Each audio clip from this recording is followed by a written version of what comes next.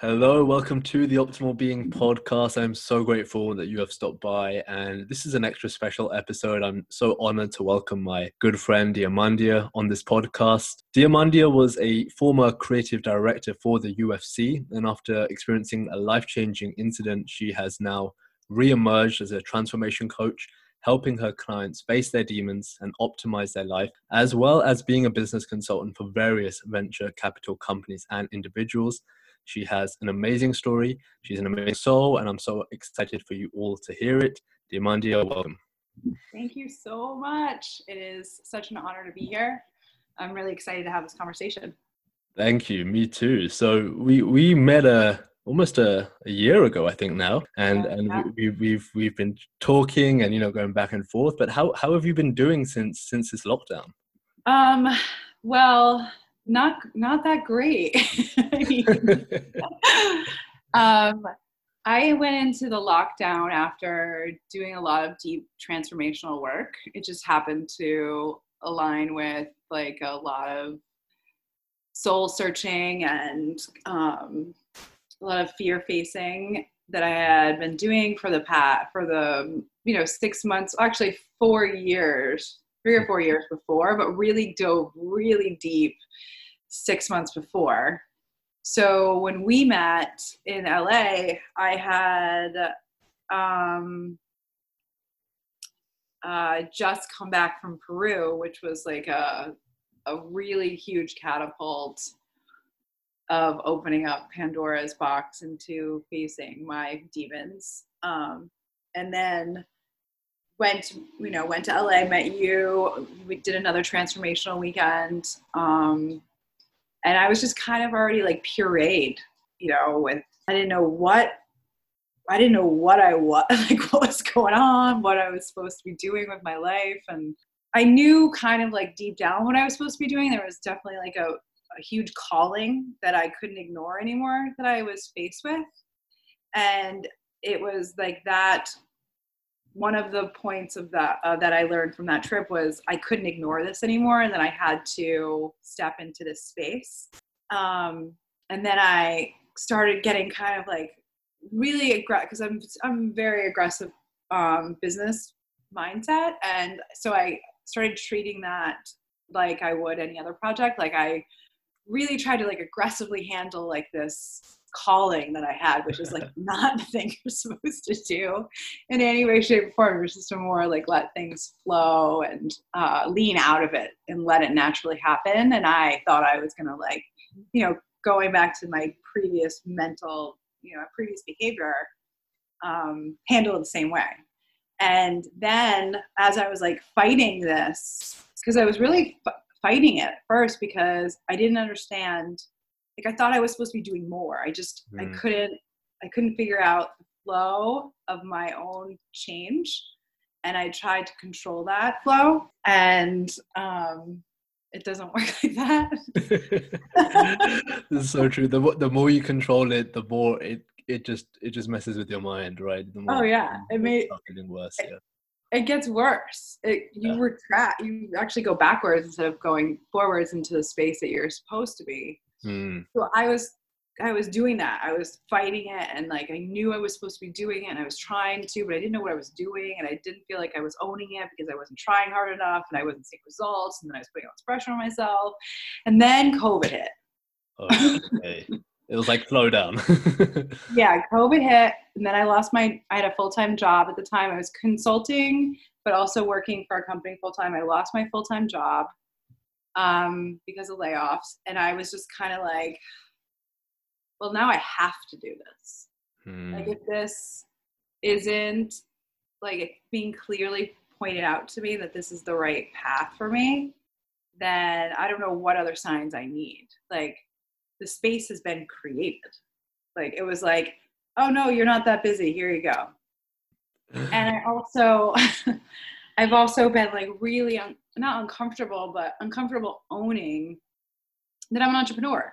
Even saying that I'm an entrepreneur makes me uncomfortable, because that's like, I say I'm a consultant, but I am consulting. I'm an entrepreneur, and that was also something I had to own as well, because I didn't have a full-time job. So it was like, well, now you're an entrepreneur.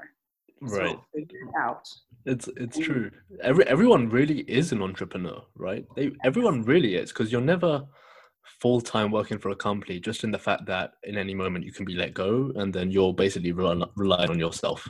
Yes. So you always have to at least know how to be okay on your own 2 feet. So valuable life skill, I'm sure, no doubt you're embracing. Yeah. And losing that attachment to a title like that, to Right. being, a VP or a director, saying I am this, but like really I'm not. I'm my own entity. I've been my own entity my entire life. I've just Mhm. realized I can't attach myself to that external validation of what that presents. And kind of getting kicked down like that, being like, well, now you have to do it. That you've been half-ass kind of dipping your toe in the water, but not really going for it. Like, I had to go for it. Mm. And things just aligned, like the relationships I had in Peru. I mean, James Silvis was the person who really pushed me to do my first podcast, which was the first time I was able to tell my story to like an audience, like the internet, like anyone, Right. and Yeah. that had been such a massive transformation for me because I hadn't been able to talk about it with more than one person until I went to Peru. Peru was the first time I was able to talk about it with people I didn't know in like a group of 8. And that was like the last day I was there. And that happened. And I realized I wasn't supposed to leave yet. And I ended up staying on that trip a couple extra days because I was like, I'm not done here. Mm. And it kind of like really allowed me to follow my intuition and trust myself fully. That's beautiful. That's For beautiful. myself, Yeah. not for other people. Like people Right. trust me to make them money or market their product or launch their company, but this is the time where like I wasn't relying on anybody else's money or anybody else's brand. It's mine, which is scary as shit. Yeah. Well, no doubt. It's super scary because it's basically going from that disempowered mindset to realizing that you are your own sovereign being. And as you said, it's so easy for us to get attached to titles and all this fancy stuff and accolades and things we thought we needed. But the minute that is stripped away, it's like, who are you? What's left? And just kind of rebuilding that sovereignty and being like, the fun is in the journey, right? If we were all just amazing and sovereign, like what kind of a world would it be? That would just be boring. That would just be normal. I guess that the fun is actually getting to that level. I had to write down, trust the process Mm. every day, probably like 50 times a day. I had to write it down because I was freaking out on every level possible about everything. Like I had come like off of a year where I didn't make as much money as I usually do. So I didn't have that like extra security that I was used to going into a layoff during a pandemic. And it just like everything kind of was like aligned and I couldn't ignore it. Like I had one day where that podcast had come out, the first one, and there was an amazing response. And I'm so absolutely grateful for people really taking it and using it as a tool for themselves, which is why I'm doing any of this stuff now. Is I really understand that I'm a vehicle of change, and what happened had in the past has. So I had a trauma occur to me a couple of years ago, which has kind of put me in this position. And it's that this whole process of understanding and getting to this point where I'm sitting with you right now is just me being able to help other people. This trauma has nothing to do with me. It has nothing to do with like my personal being, but I am a vehicle of change to empower others. And I kind of knew that before this happened. I'd always been empowering people in different ways and like leadership roles and career positions and even like growth in different ways. But now it's like something I can't hide behind. This is what I'm supposed to be doing. And every time I do one of these things, it just keeps reiterating the fact that people can take elements of this and make change in their own life. And that's really what it's about.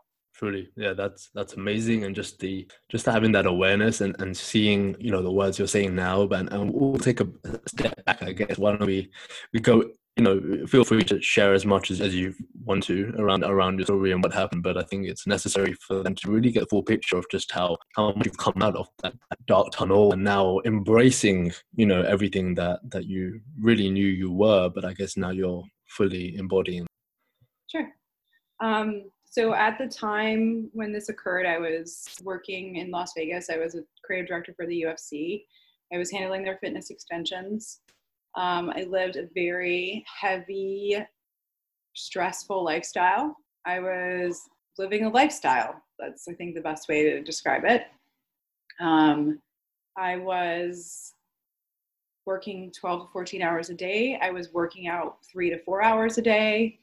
I put a lot of pressure on myself to deliver for this position, for this company. And I was put under a lot of pressure to deliver for this company, but I'm in no way, shape, or form going to say that the company did this. I contributed equal, if not more, because I took a lot of ownership into what that role meant. You know, as the first venture capital extension of this massive company, and this was before this is 4 years ago, so this is before they sold to IMG and then ESPN Plus. So it was like that pivotal point, and this was a massive impact, and this was the fitness brand for the Ultimate Fighting Champions.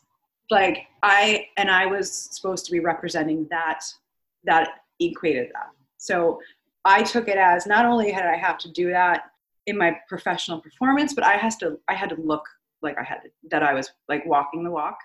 I had to look the part. And I just tried to perform constantly. And there was a lot of moving parts. I had 4 presidents to report to at times. It was a venture capital, you know, it's always very like a variable. There's a lot of working like movement at the beginning. There's a lot of figuring things out, but I just tried to take it all on. And I was just not eating and over exercising and working myself to the bone, and then trying to also have some slice of a life, but that really didn't happen because I was so overwhelmed with work and like my own personal performance. And at this time I took some trips. I went away for a little while because I had gotten really sick, and I kept getting really sick. I have all these random weird health issues that kept popping up, and I kept ignoring them, and I kept trying to push through them. And I kept like doing dumb things like running 150 flights of stairs before going to a workout. You know, like I just thought I was superhuman, and my physical body was telling me to pump the brakes, but I was not listening. Not only was I not listening, I was pushing harder.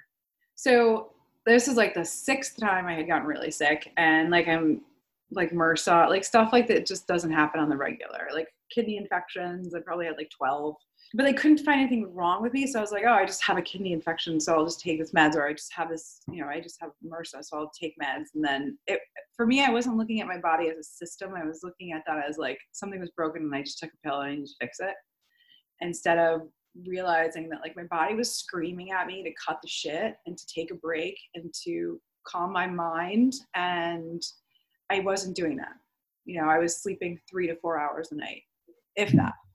I was falling asleep in my clothes, like in my workout clothes, like on the couch with like my bag in my hand, like exhausted.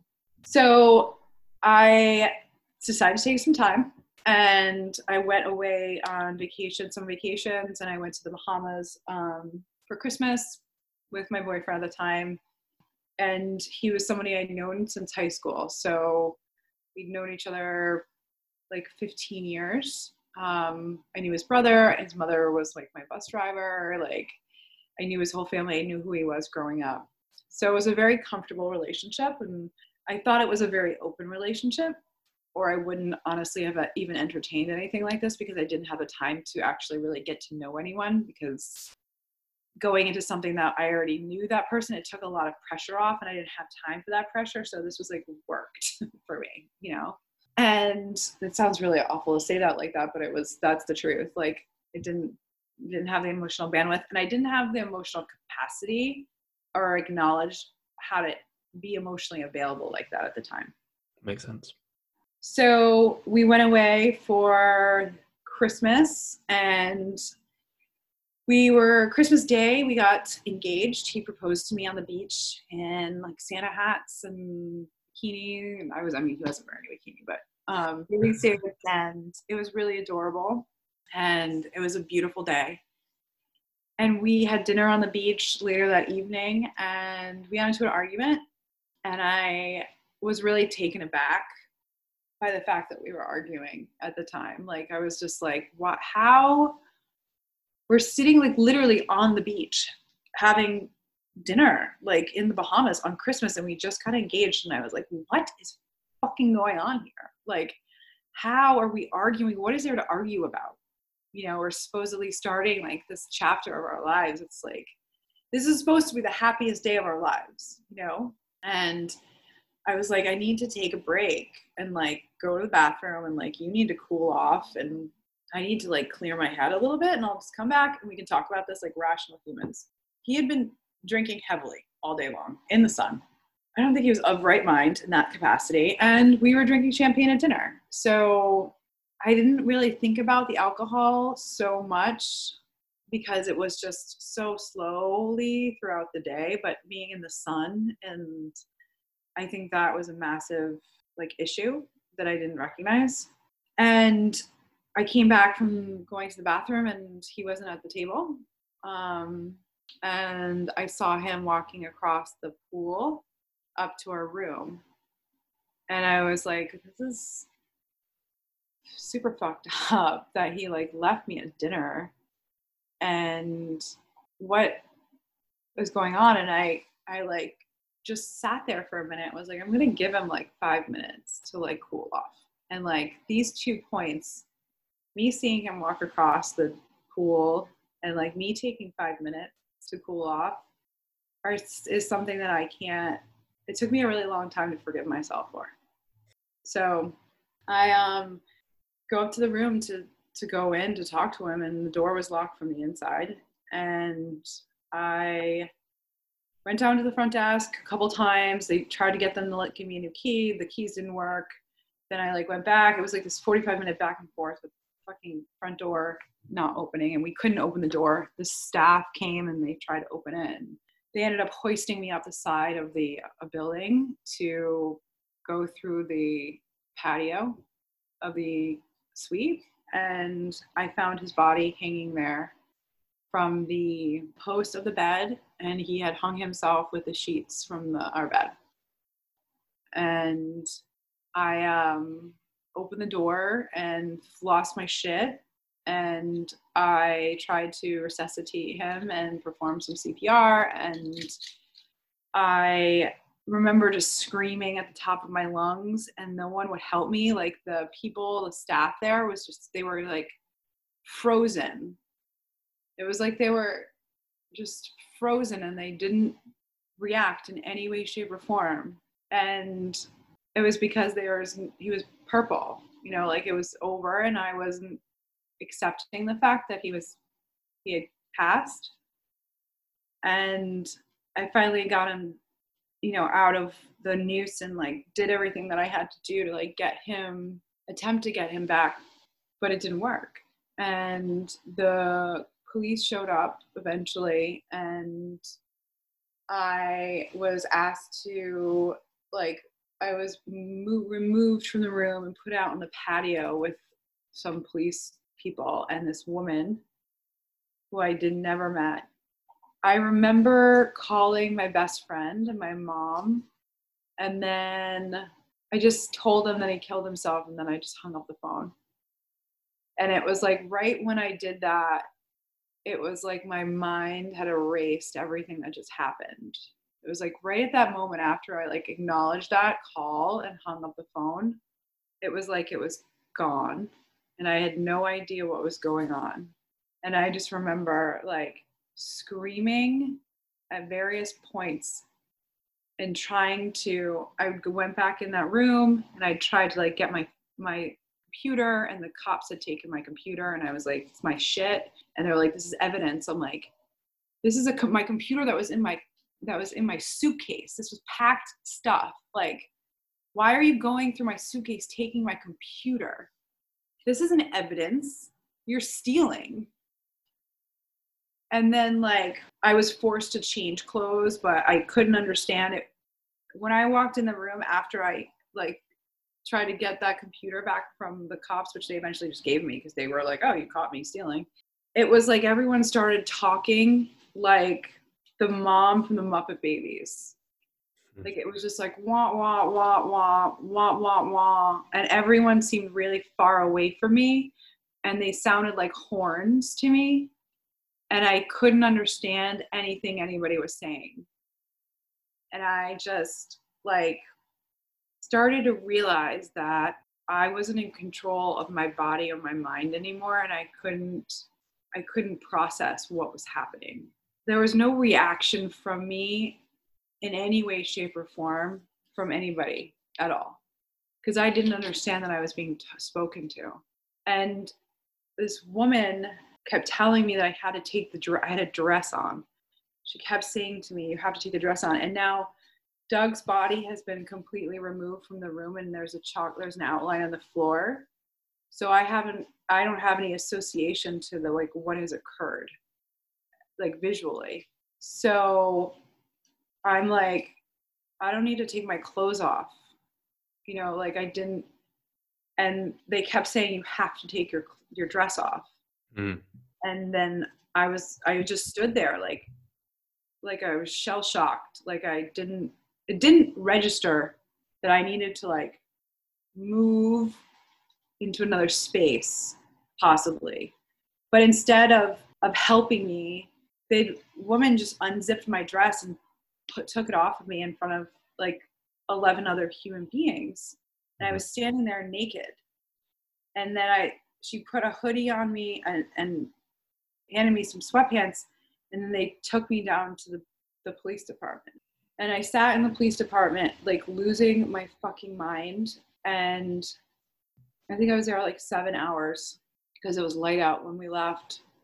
And I was interrogated and I left a statement, and I didn't get what I was doing there. They just kept asking me questions about what happened that day. And I was like, what, why are you trying to take my things? And why are you asking me all these questions? And why are you asking me about like my boyfriend? Like and I kept asking this woman who was with me, who saved me from so many things. She kept holding my hand and being like, you need to talk to God and you need to have faith. And I was like, what the fuck are you talking about? Like, faith about what? Like, I don't understand. Like, I don't understand what you're talking about. And I kept asking for Doug. I kept asking for him because I needed his help. I knew something was really wrong and I needed his help. And she just never would answer me. And I would say things like, can you just tell him I really need him because it's really important. Something really bad has happened. And she would just say, like, you need to believe, you need to have faith in God. And I was like, what are you talking about? Like, I would go through a couple minutes of having like this misunderstanding, and then I'd be in hysteria. And I went back to the hotel and I like literally lost. When I walked by, we had to walk by that corridor of space. I knew something really bad happened up there. I knew something really bad happened, and I started screaming and I started running through the bushes, and they like had to pull me out of the bushes, and I was clawing my way through the mulch of this resort trying to like escape because I knew something bad happened up there and I didn't know what it was. And they put me in a different like space in the hotel, and this woman laid with me and she stayed with me, and she ended up like bathing me, and I like ripped all my fingernails off like one by one, and they like wouldn't let me touch anything, like utilities. Like I couldn't use a fork. Not that I was eating anything, but like I needed a nail file and they wouldn't give it to me. And she just kept telling me to like believe in God and believe in God. And I was like, I don't know what you're talking about. I just need Duck here now. Like I just need him to help me because something bad's happened and I can't do this by myself. Like I can't do this. This sucks. And I didn't know what this was. Like I didn't understand what I was going through at all. I had no real recollection of what had occurred. And I, for some reason, like the next morning, well, it was the next morning, like I don't know why this popped into my brain, but I was a US citizen and I was not in the United States of America. And I just said, I need to talk to the US Embassy. And I have no idea how I knew to say that in any way, shape, or form, because never have I been in a situation where that even would have been in my brain. But I really think that like watching a lot of like CSI shit, it's like really beneficial for humans sometimes. And as soon as I said those words, like everybody's tune changed. There was an agent there within an hour. I had a flight home back to the United States. All of my things mysteriously showed up. I was taken care of. There were no more questions. I was no longer being interrogated because I had been interrogated and they were trying to blame me for the suicide. It's not even a question. Trying to get me to admit to something that had to do with the ability for them to like blame this suicide on me. And I like just for some reason knew that wasn't the truth, but I knew that I shouldn't, that was what was happening. I was being framed, or not framed, but like they're asking leading questions to like push me into answer them to admit guilt in some way, shape, or form. And I was like, no, we got into an argument and I untied him from a noose. Like I was across the pool, like, and also what the fuck, this is like my future. This is like the happiest day of my life. And I was just so like fucking like not okay. And also like really angry at the fact that this was how people were trying to like frame this. And I came back to the United States, and at the time I lived in Las Vegas, and I couldn't go back to Las Vegas. I knew that whatever was going on, I couldn't be by myself. For some reason, I own an investment property in Providence, and I left one of the units open, and I own it with my ex-boyfriend, and we're great friends. And he happened to live in North Dakota when I was living in Las Vegas. And we were just like, let's just leave one of those units available in case something happens and we need to move home, just in case. So he happened to move back to Rhode Island a week before Christmas, just happened to. And he just got there and like still living out of bags and stuff. And I called him and I was like, I need to come, I need you to take care of me, essentially. And I told him what happened, and I flew home to the East Coast, and he picked me up from JFK and drove me home. And I was like, I don't even know what the fuck is going on right now. Like my stuff, my apartment's in Las Vegas, my dogs are in Las Vegas, I'm in Rhode Island with like, I'm not even a real person anymore. I'm in like a shell, and I have no ability to handle my own mental state. I knew that I needed to get my dogs. I needed to get rid of my apartment immediately, cancel that lease, get out of it, and somehow get my things across the country. And I also like didn't have any money. At the time of this suicide, my assets were in all of my assets that I'd ever like made my entire life were transferred to Doug's name as a protection for myself for something else. And my attorney told me to do that, and he was like, it's just a precautionary thing for the next couple of months, and you'll take the hit, but if you get in trouble, like basically the IRS lost 5 years of my taxes and we had to rebuild everything. And he said, as a protectionary warning, he wanted me to just transfer assets in Doug's name, just in case something happened, they couldn't go after me for the full amount of money that I had earned. So, which totally makes sense. At the time, I was still like not knowing that this was going to occur, I would do that. But Doug's divorce wasn't final. So it was supposed to be final on January 27th. And so when he passed away, all of my assets became part of his estate, which his ex-wife or wife was now the executor of, and blamed me for his suicide. So I needed to figure out how to not even handle that. I just had to survive at this point. I didn't even care about that. I was just like, I just need to like live and I'll deal with that later. But I like for the first time in since I was like 15, I didn't have any money. I didn't have a car because we sold my car because we were going to be traveling for 2 months. So what was the point? Definitely took a leave of absence with the UFC that like paused that situation. But I still didn't have. I had like $2,000 to my name, and I lived across the country, and I had no idea what I was going to do because I had no like resources. I wasn't me anymore. I was just like a shell of a human that was having a really intense post-traumatic stress disorder episode, and it just started a day ago. And I had no idea what I was going to do at all. Like I didn't know how to handle any of this.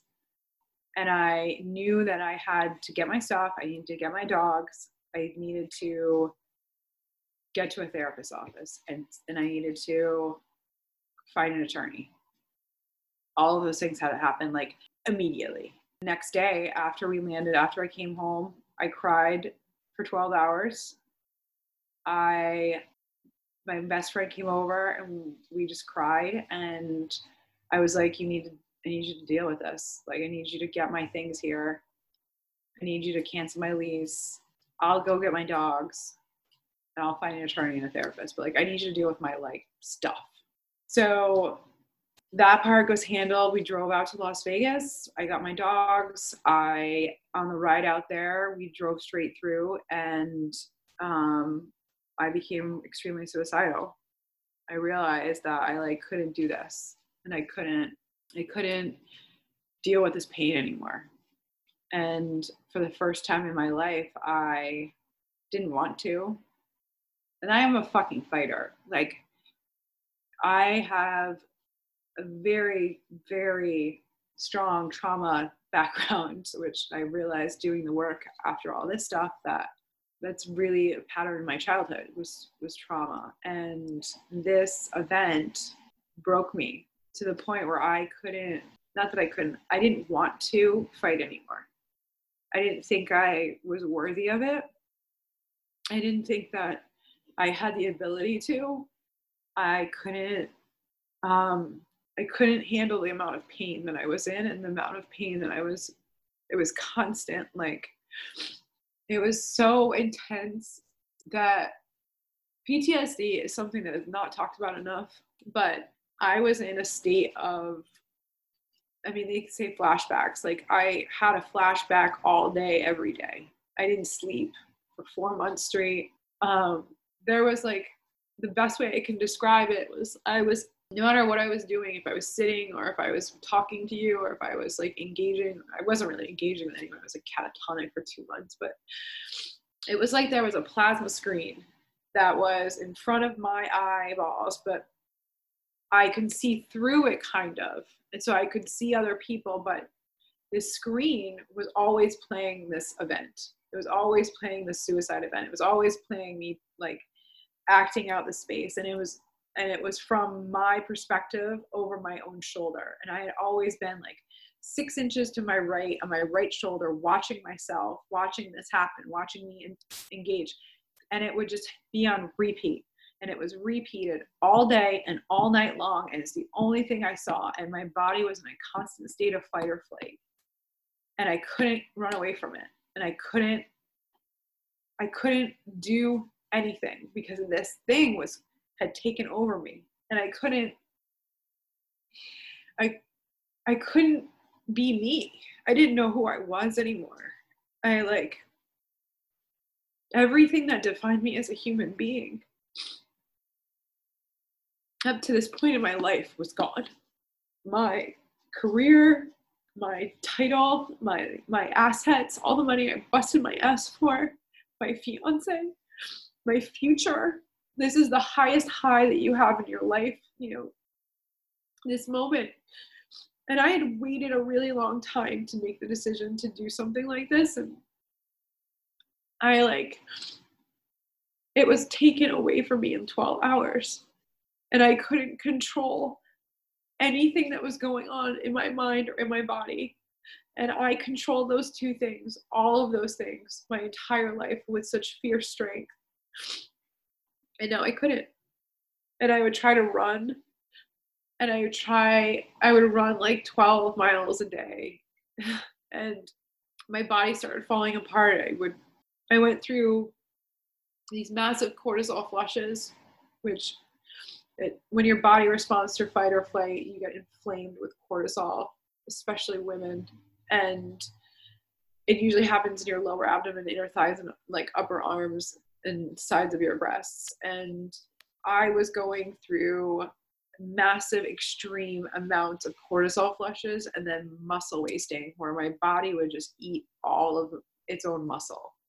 So I would go to sleep and I would be like, at this time I was like 14% body fat. And I would go to sleep at like 128 pounds and I would wake up at like 106. And I would look like Skeletor, and it would happen overnight. And Gene is probably like one of the few people that can say that he was horrified by seeing me every morning, because and this would go the opposite way. I would go to sleep 130 pounds and I would wake up like 145, and it was all cortisol and inflammation. It was like, it looked like I had been laying in bed with a water hose in my mouth all night. And it was just, my body was just freaking out because I was so fucking tightly wound already. I was so tightly wound. I was like just so spun that like this was the match in the powder keg. And my body had been telling me for years to slow down and to take breaks, and I was pushing through it. And then this happened and it was like, you're stopping. And then I got shingles for the first time then, and I had imposter syndrome. I couldn't do anything that I could do before, or I thought I couldn't. I had no self-worth at all. Like, that was completely ripped away. I don't think that my entire life I had really self-worth 100%. I think I was seeking for validation for certain things, and that was my self-worth, and that was what was driving me to like do more and do better, was my need to be seen and my need to seek approval and seek love. And all of a sudden, like, I couldn't be who I was anymore. I couldn't be the person I created myself to be. And I couldn't leave. You know, I've been traveling so much. I was on a plane like every other week for years, and I had to sit still for the first time in a long time. I had to sit still, and I had to face my fears, and I had to face my demons, and I couldn't travel. I didn't have a car. I couldn't go. I couldn't run away. I couldn't make myself busy. You know, we're too busy is such an excuse for us not to deal with the things that we don't want to deal with, whether it's relationships, whether it's our own demons, whatever that is. I'm too busy is too much of an excuse. It's, I'm not making this a priority in my life should be the statement. And I had made this a priority in my life at all. And I had some serious things that I had been ignoring, and they all had to come to head at this point in time for me to handle them. And I went to therapy every fucking day, and it was the only thing that kept me alive for a while. And I am not the type of person who would ever consider suicide. Like, I didn't ever act on this in any way, shape, or form, but it was in my brain as an option. And just that thought in my head was enough to make me understand the severity of what was going on. And then I had to deal with my shit. Thank you for sharing that. I've heard the story, I think 2 or 3 times. Every time I hear it, just almost brings me to tears, almost collapses me, and I can't even fathom what it was like for you. I think there's a phrase, because I work with people who have gone through severe trauma, and the only phrase that comes up is God gives his hardest battle to his strongest soldiers, which of course you are, and everything does happen for a reason. But how did you find the light at the end of that tunnel, or are you still searching for it? I definitely found it. I mean, it comes and goes, I'm not gonna lie, but it was very, something happened when I was in therapy, and I, like, immediately, it was like the first week where I really understood that I had a decision I had to make inside myself.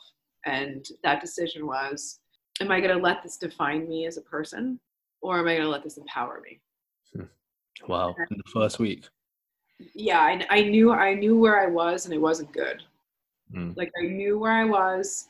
I knew this was bad, and I knew, I mean, I have trauma background, and I also have, like, not the greatest family life, so I had seen events like this, and I have a brother who overdosed, and I've seen things destroy people and change people, and people become consumed by this stuff.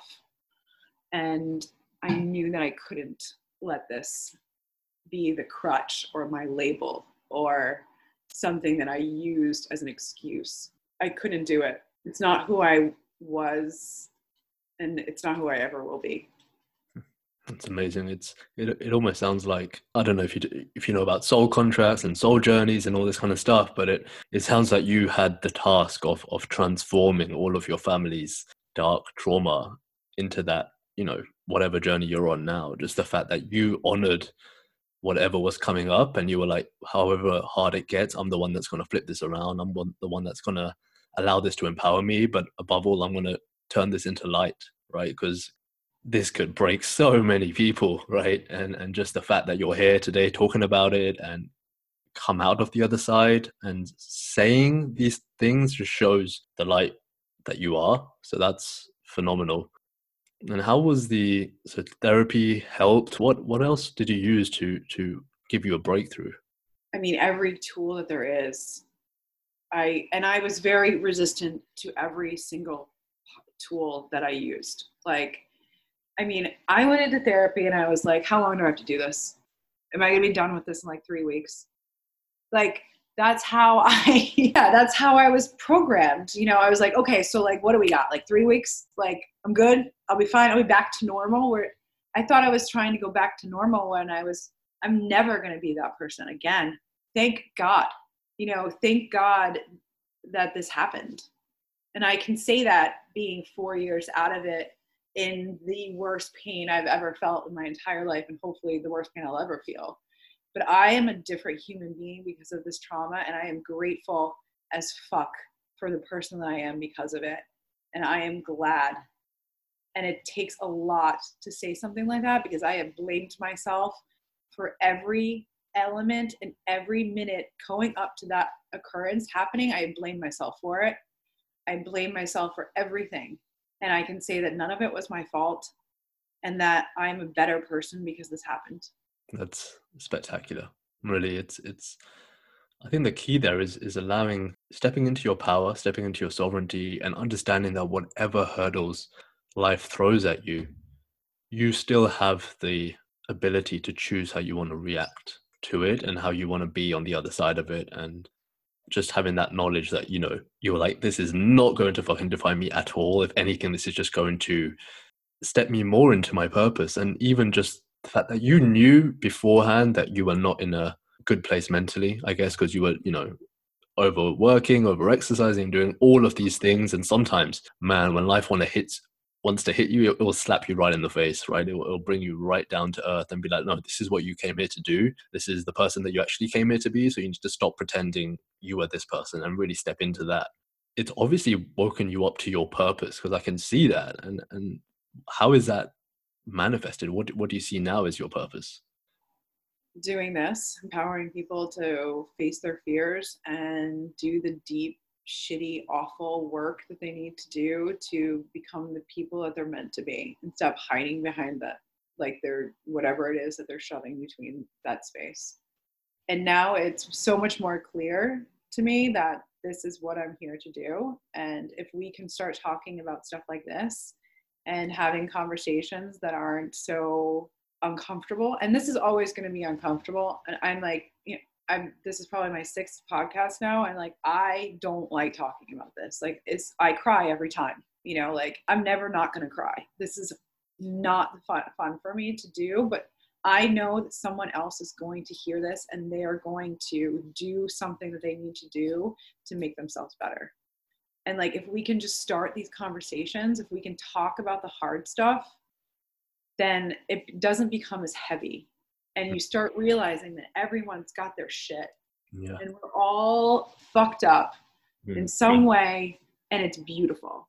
And all of these imperfections and all of these scars that are what we are makes us even more beautiful. Truly. Yeah, that's the human experience, right? As in, for how long have we been told to strive for perfection? And with our generation as well, with this social media and all these fake lives and fake people we're following, and it's just like disconnected from who we are and disconnected from our emotions, not being able to express ourselves and not being able to be vulnerable and have these tough conversations and be able to cry in front of each other, be able to say this was hard, be able to say that I went through this and I'm still here, right? And that's just remarkable. And I think for me, I had the mindset shift of, like, it's really uncomfortable for me to put myself out there, right? Like, just as a general thing, I'm very low key. I'm quite a shy guy. I'm quite introverted. But I remember I was posting back in the day and I was like, why am I doing this? Like, why do I keep posting all this stuff? And I remember one person reached out to me, and this was after like 4 or 5 months posting every single day, just motivational stuff. And he goes, I really needed to hear that,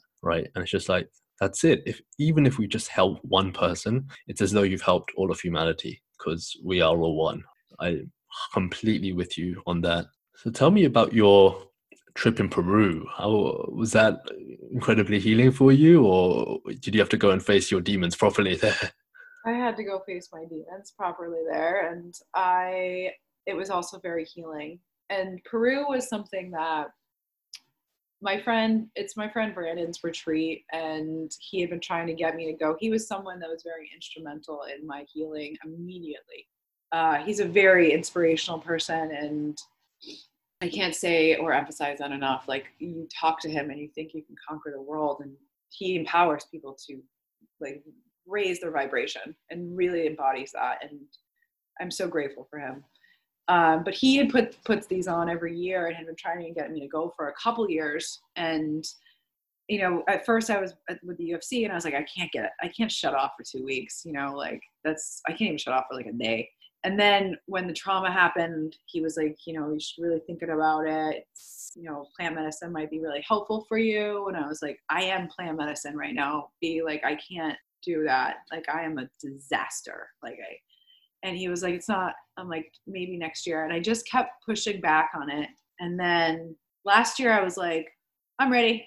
It was just like, I knew I was ready because I pushed through so much therapy and so much work. And I had been doing the things. I was doing all of the things. And I had been doing all the things, and meditation, journaling. And I struggle with meditation so much. We've talked about this in the past about the consistency of my meditation. Yeah. And just, reading the books I needed to read, going further in my therapy where, that we were talking about trauma immediately when I started going. And then my therapist would bring up to me like, well, tell me about your parents. And I would be like, really? Like, what the fuck are you talking about my parents? Like, we have this massive elephant in the room. We have this massive suicide that I'm trying to work through. And you want to talk about mommy and daddy? And I remember being really pissed off at her, being like, what the fuck? Like, can't we just handle this problem? And I finally eventually was like, what is this about? And she was like, you don't realize yet, but this is why the suicide happened. And I was like, nope, I don't realize it yet. And I just left it, but I was angry. And she was 100% correct. But anyways, so I had been going through all of that. And, I started to really dive deep into childhood stuff and patterns of my own behavior, patterns of my own, self-destructive behavior. pushing people away, really shutting my heart down, not allowing love in, not making myself emotionally available for love, dealing with abandonment, just all the things I had just shoved out of my life. And I had become this really protective, guarded person that would not let anyone in closer than like very far away. I would maintain like romantic relationships, but no one was actually getting in. And then they would self-sabotage. I would self-sabotage them. So I had been going and working through all this stuff and kind of seeing my own shit and seeing my own, like, my demons that I really needed to start handling. And then Peru, Brandon was like, it's Peru. And I'm like, I'm in, like, no questions. And I just knew, like, immediately that this was the right decision for me to let go of whatever else I was holding on to and whatever else I was letting get in the way, and what other excuses I was coming up with for like not doing what I needed to do. I knew that something was there, and I wasn't seeking it. It wasn't like a yearning, like I need to. It was like, I just knew this was the right decision. When we got there and I brought, I convinced one other person to come, and I completely blindsided her with the experience, but it was really good for her. Everyone there was kind of in the same position where I knew all of the tools that I had been using my entire life were great. They got me in this great place in my life, my career, like all these things I accomplished. I mean, I was working, like I accomplished some really amazing things, but those tools were no longer serving me anymore. And I was doing all of that stuff for things that I had to heal. Like I created this person that was great, but also was manifested from lack. Hmm. And I wasn't coming from an abundance mindset. I was coming from a scarcity mindset due to abandonment issues. Wow. And I'd forced myself to level up and do more and do this and be this person and be this title and make this amount of money. And if I only did this, if I only made this money, if I got into this school, if I was doing X, Y, and Z, then like maybe my parents might give a shit. Maybe they'd be proud of me. And I didn't realize that I was never thinking like, oh, I'm doing this because I need, love. But I was doing it because I had a lack of it. And I was seeking to fill that void with all these other things to give myself that validation that I never had, because I didn't have like the self-worth that I really thought I had. But I really deep down, if you go like deep into it, it's lack. And so I knew that I had to like change that part, but I didn't know what that meant. I didn't know who I was anymore, because I didn't have a career again. I didn't have like all this money that I had. I didn't have this lifestyle. I'd started rebuilding that, and I wasn't sure like the type of person I wanted to be. And I really needed to figure that out. And I was very fortunate with this, that I was wiped completely clean. Not fortunate at the time. I didn't think this was a blessing by any means. I was really pissed and upset and a lot of other emotions, but I was able to sit and figure out the type of person I wanted to become, like from the inside out. This was no longer about the externals, the external validation, my physical body, like everything now. Yes, I want all of those things, but I want that from the inside out, and I want to lead with service. And it's very intentional how I want to show up in this world. And because I was kicked in the teeth so hard and knocked to the ground, and I had to burn in that fire, I had that ability to come out of it the way that I wanted to now. And Peru took wherever I was at that point in time, which was almost there. I was almost there. It wiped me to the bottom of this pile of ashes that I was laying in, and it really forced me to rise through it. I mean, I was with some of the most amazing human beings I'd ever met, that I'm so grateful to even have these people to call. Like, they would never be in my network. They're like my family now. And they've seen me. I mean, we've seen all of us. We were all leveled in Peru emotionally, spiritually, physically. And it was with intention. I mean, Brandon's, it's called warrior retreats because he puts you in that state where you're about to break, and he like spreads that out so that you can stay in that stretch physically, mentally, and emotionally. The lessons I couldn't ignore because I had no power to ignore anything. I was physically, mentally, emotionally completely wiped out. I had to surrender. And like that surrendering was a lesson of Peru. That's a huge one. Surrender's definitely been my word for the year, for sure. Diamandia, you literally remind me of a phoenix. I swear to God, like I'm just seeing you and I'm seeing like a phoenix. I'm like, when you said ashes, I'm like, yeah, that's something to do with her. Pressure definitely creates Diamandia, I should say. You hit on so many game-changing points there. Just the fact that I think everyone at the start is creating. It's like you have two lives, right? Like the first life is created from a lack mindset. It's created from all of those unhealed traumas, unhealed wounds, and you're trying to fulfill all of these external goals just to feel internally whole on some level. And then what happens is life comes and levels you down. Whether you go through a trauma, whether you go through a life-changing car accident, whether you get an illness, something happens to you where you're leveled. And that's when you really go internally and you start, as you said, facing your demons, and you start realizing, man, there's a whole lot of shit that I have not even recognized. There's a whole bunch of stuff that I need to deal with. I can no longer keep putting that there. And the fact is, if you keep shoving it further and further down, life is just going to keep on coming back at you until you face it. But only when you face it, it's almost like you're liberated, right? Because you're now free from all of those, I guess, that previous conditioning, which you didn't even know you were under. It's like a hypnosis almost. It's like a spell. You didn't even know you were under the spell. And now you're conscious, you're aware, you can actually create a life, as you said, from that internal out. And there's nothing wrong with having nice things in the world, but having them for the wrong reasons, that's the wrong thing, right?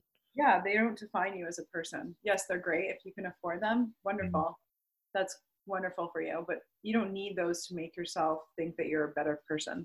Yeah. Or provide you with some validity of like stature or, class. Like that's external validation. You need to work on whatever's going on inside yourself. But like, I think everyone needs to go to Peru. And it was ayahuasca that you did, right? I did ayahuasca, but I did ayahuasca and I also did San Pedro, which was cactus. Mm-hmm. And I am not somebody who, like, I did mushrooms in college, but that was like 15 years ago. Not that I want to admit that out loud, but that's a while back. So yeah. I'm not the type of person who is like, this is part of like my normal, or like I don't experiment with psychedelics like this. I'm now very open to do it, but I even still this is not part of like my normal stuff. So it was kind of like, I was really uncomfortable with the idea of not being in control of the situation. And I was faced with all of my demons and I asked for it. So like ayahuasca is based on your intention. Mm-hmm. And we did a lot of work working up to this trip about our intention and what we wanted to get out of this and how, what we were looking to do, and really drilled down on that. And then spent the entire day. We were in the Amazon jungle for the first 7 days without, internet or phones or anything. So we were very much locked out of the normal matrix of the world. That alone was very shifting to not be so having to force connection without any kind of external like thing to push you off your path was very interesting for me, because I was so used to pushing people away. And now I was forced to sit and be present and really be present, like solely be present, and having like solely conversations with people about like everything and anything, and watching people kind of peel the layers off slowly, we went into the jungle as strangers and we left as family. And doing the ayahuasca ceremony, like it was in the dark. So that is the most vulnerable I've ever been with any human beings ever. And it was in the dark, thank God. With what I asked for. I asked to heal my trauma. I asked to be shown the path. I asked for three things, and I asked for show the path, heal my trauma, and there was one other thing. Oh, fill myself with love and light. And I was served all of them, like on a silver platter, and then with a sledgehammer. And it was very much in order of how I asked. It was fill myself with love and light first. Okay. And then it was heal myself with the trauma. Mm-hmm. And then it was show me the path. And the downloads that I got for the first two were very clear and precise during the ceremony. They were very clear to me. But the show me the path was visually clear in a way, but I didn't really click and download until June. Like things started making sense, but like June was like, oh yeah, you would show the path. Like how many months after the ceremony was that? 6. Yeah, because a lot of people they forget that so much of the healing is done in the integration time after that. And even with the work that I do, like I still have clients that I worked with last year who are just like, dude, that session that we did, I'm still integrating it because they call it plant medicine for a reason, right? This is not recreational stuff. This is deep medicine. And and what was amazing is you honored the calling of it, right? Because you have to be called to do this stuff and you have to be ready to do this stuff. If you're not ready, like from just what I've never experienced it, but just from what I've heard, and I've worked with people who have gone through ayahuasca like 50, 60 times because they still don't want to face their stuff. But just the fact that you have to be fully ready. And when you're fully ready, I guess it gives you what you want and need. It gives you what you need. It might not give you what you want. And it gives you what you need. And sometimes you don't realize it until much later. Yeah. And the two things that people kept saying to me over and over and over again before the experience was surrender. And I'm like, even that makes me like, I don't do that well. And that's why they were like, you of all people have to the most surrender and also be ready to receive. And another thing I can't do well either was the two things I'm terrible at. Receiving a compliment alone, I was terrible at that. But now I had to receive these downloads and I had to surrender to them. Or I was going down and I knew it was going to get ugly and hairy if I tried to push back. And I had both a very wonderful, light, loving experience and also an extremely dark, traumatic, painful part of the experience. And that switch flipped for me at one moment in time when I questioned my own self-worth. I was full of it was like love and light and beams of value coming into me from the sky, coming into my body, and I'm receiving it. And then the moment that I questioned, I had someone to my right who was not doing well.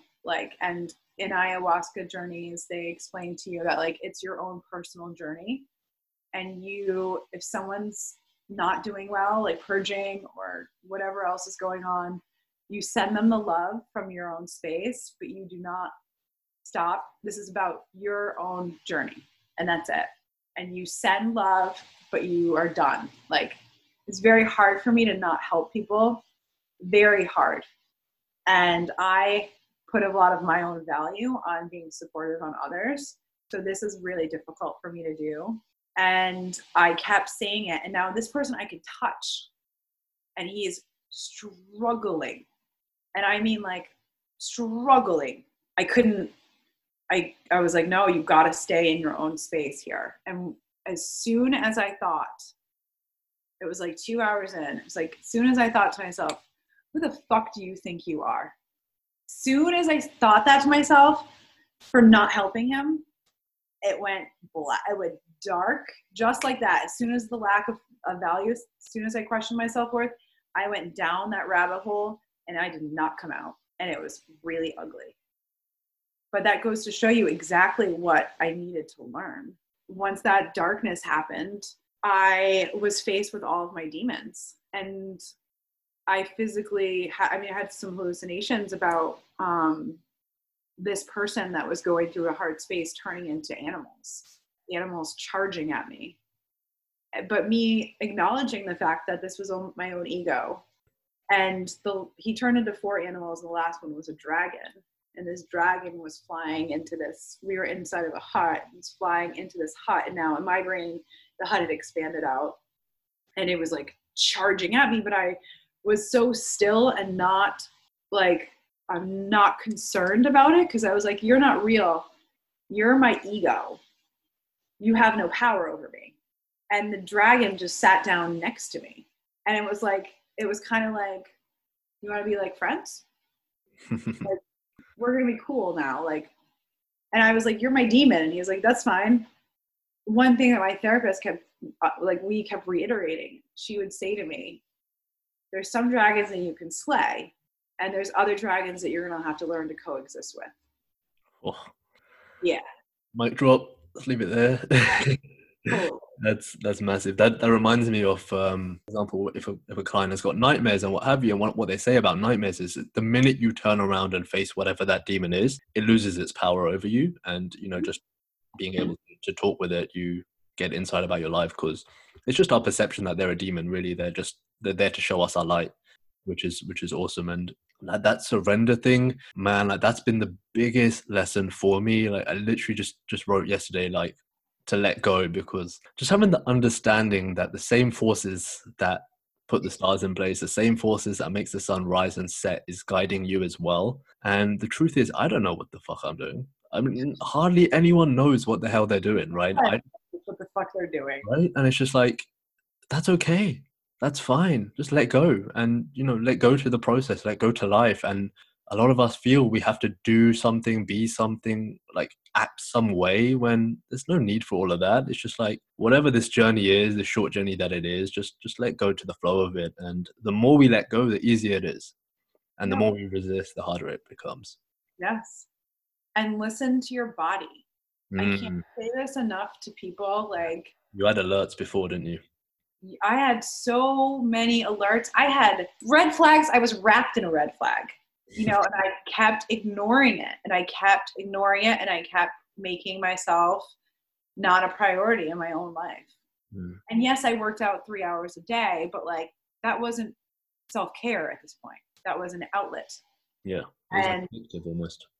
Yeah, it was masochistic almost. Like, I was using that as a crutch instead of dealing with my own stuff. And like, if you keep getting sick, if things keep showing up, if you are having issues that are continuously showing up, stop trying to fix that one issue and look at the whole system as a whole, like the whole situation as a whole. Your mind controls your body. I can say this from experience over and over again, from having shingles, going through COVID and having 13 rounds of shingles, because I'm still trying to control, and I'm still trying to push back, and I'm not like letting go of things. And I know better, and it's still like, this isn't like one day you wake up and you're like, oh, I'm fixed, I'm going to change my behavior. Like, no, this is like 40 years of toxic behavior embedded into my brain. And even my thought process, how you think is how your body receives that. So like, changing my neurological processes is like really difficult. Doesn't just happen overnight. Like, this is hard work. It's layers and layers of deconditioning, so on. Sorry. Yeah, but it's worth it. All of it's worth it.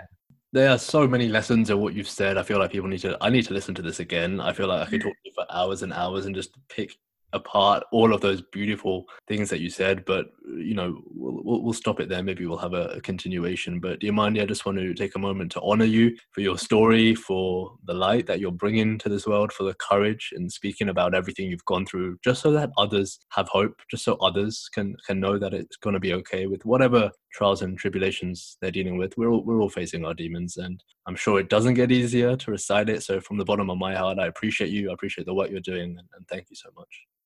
Thank you so much. Thanks for having me. I appreciate this. Wow, guys, I'm sure you would agree with me in saying such a inspiring woman and such an amazing story. And I hope that really serves as hope for anyone that is going through and facing their own demons. I'm leaving all of Diamandia's information in the podcast notes, so if you want to reach out to her, feel free to. All my love.